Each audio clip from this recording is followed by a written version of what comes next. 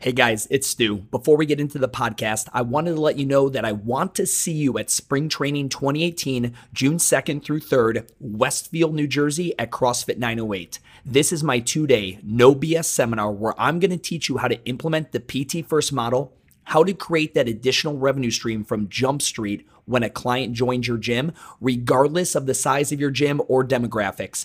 I'm going to teach you the play-by-play sales training that I've used to get hundreds of my gym owners to an 80% closing ratio and how to keep the PT revenue a part of your culture with a hybrid membership. I'm also bringing Joe Tabaldi, the branding and marketing guru who helped take me from CrossFit South End to Urban Movement when I rebranded. He's going to demystify using Facebook for creating content and engagement campaigns that will give you the local branding you need to grow your gym so you're not at the mercy of 6-week challenges for the rest of your life. You listen to my content, now come meet me in person and let me help you grow an actual business, not just a gym. More info is at WTFGymTalk.com/spring training or hit me up on Facebook and Instagram at WTF Gym Talk. Now enjoy the podcast. What's up, guys? It's Stu. It is What the Fuck Gym Talk. Sunday morning, heading into the gym. I'm going to go get a quick little workout in and meet with Joe. Joe's my branding and marketing coach. We're going to jam for a little while this afternoon and then go watch, hopefully, the Cavs not fuck up Game 7. Operation Cavs, do not fuck up Game 7 in the first goddamn round. Anyway, that's my Sunday, but I wanted to, on the way in, take a little time. I wanted just perspective. So yesterday was a really, really long day. Had some marketing collateral that we had to change at the last minute, so I'm at a 24/7 FedEx Kinko's at like 4:45 in the morning on Saturday, 2 hours worth, because this is not my foray. And Joe was at goddamn Jimmy Buffett concert, so I couldn't access Joe. And anyway, I'm so working on that whole thing. We had our brand new release of Flex and our monthly sweat social Lulu and pop-up shops, and it was just a crazy long day. I had to return a bunch of equipment that one of my neighbor affiliates, Steve Pinkerton, let me borrow, so I drove that back out.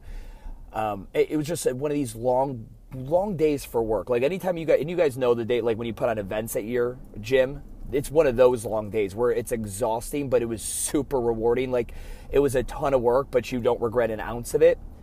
And I just, I was talking with a buddy who I wanted to meet up with today, grab a few beers and watch the game. And he's like, "Oh, did you have to work yesterday?" And I went to go respond and I paused and it was, no, I didn't have to work. I got to work yesterday. Like I got to. I'm not, I didn't have to open the gym up at 5 a.m. I got to open up the gym, right? I didn't have to spend 2 hours with Marquita at FedEx Kinko's teaching me how to fucking use Photoshop, but I got to, right? There is no, in what we do and what we have the opportunity to do, what we have created for ourselves, the opportunity is to get to do, not have to do. And I know there's shit you have to do. I know you don't, paying taxes, I get to pay taxes. Like, I get that. But on the real level, like 6% of the shit that we do every day, you get to fucking do. Don't ever take for granted what you've created for yourself and never bitch about the situation in the bed that you're in.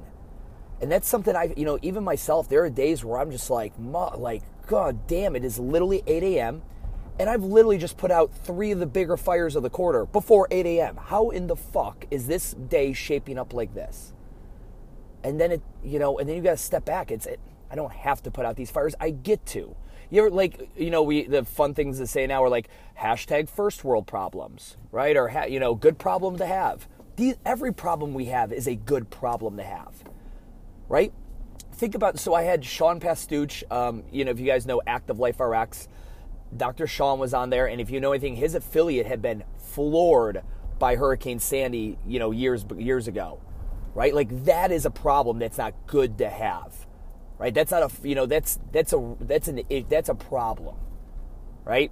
There's an affiliate, whatever someone posted up the other day, a local affiliate owner, he was a coach or something like that, and he was a part-time fireman, whatever, died. Like like put your shit into perspective.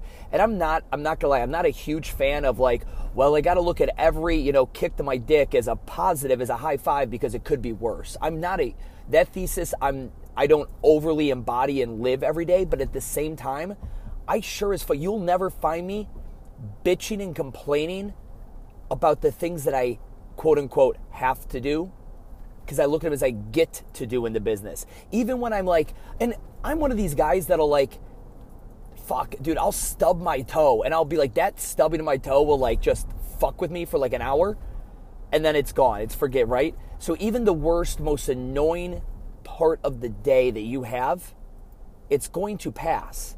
And the fact that you even get to have that problem is again, you should be absolutely blown away. Do you realize at some fucking point, you didn't have a brick and mortar? You didn't have any clients? You were maybe a client somewhere or a coach somewhere else, or you were just at some other shitty fucking job and watching, CrossFit videos on, YouTube, right? Or you would go to the Globo gym every day and said you're going to open up your own personal training studio, or you were a Group X instructor somewhere and I'm going to open my own. That was a reality, and now you have your own place and you're going to bitch because you've got to stay up late to send out the emails, because you got to wake up early because a part-time coach called in sick, because a client canceled. These are problems we get to have. You guys don't understand. You don't have to, show up on a Sunday for an open gym that only has 3 people in it. You fucking get to. You don't have to go, hire another coach. Oh, I have to do these interviews. I have to make a Facebook post to find a new coach. You get to. You get to literally hunt for somebody who's going to work for you. You ungrateful fuck. Like, do you not realize how great that we have it? And if it's not good enough, then that's you and your business and your business's business to make it better. But you get to even have it. You get to even make the statement, I own my own business. I know you take pride. I know you fucking do. When somebody asks you what it is you do, this is the question all of us take so much pride in. What do you do? And then you cannot wait. Oh, I own my own business. I own a gym. And then there's that pause, because on the other side of that conversation, unless that person's an entrepreneur themselves, there is instant desire to be you. Even if they don't want to own a gym, but just to be able to control their own fucking universe. You have that. And yet we bitch so much. Like for the CrossFit affiliates, when I hear people bitching about things as like minuscule as changes to the CrossFit Open and another gym opened up, and one of my clients left just the things that happen every day, right? It's literally, so I worked in a restaurant. I worked in a very, very nice high-end dining restaurant in Cleveland, Ohio when I was younger. And the sous chefs, you guys know what a sous chef is, right? These are like the head chefs back there. They make a lot of money. They make, they do their thing. If a sous chef ever walked out of the kitchen not looking like they literally got in a fight with the lasagna and the prime rib and the mashed potatoes, like they're just covered in fucking food and grease and whatever, and they've got fucking tape all over their thumbs, they cut themselves when they're wielding the knife and this, that, and the other thing.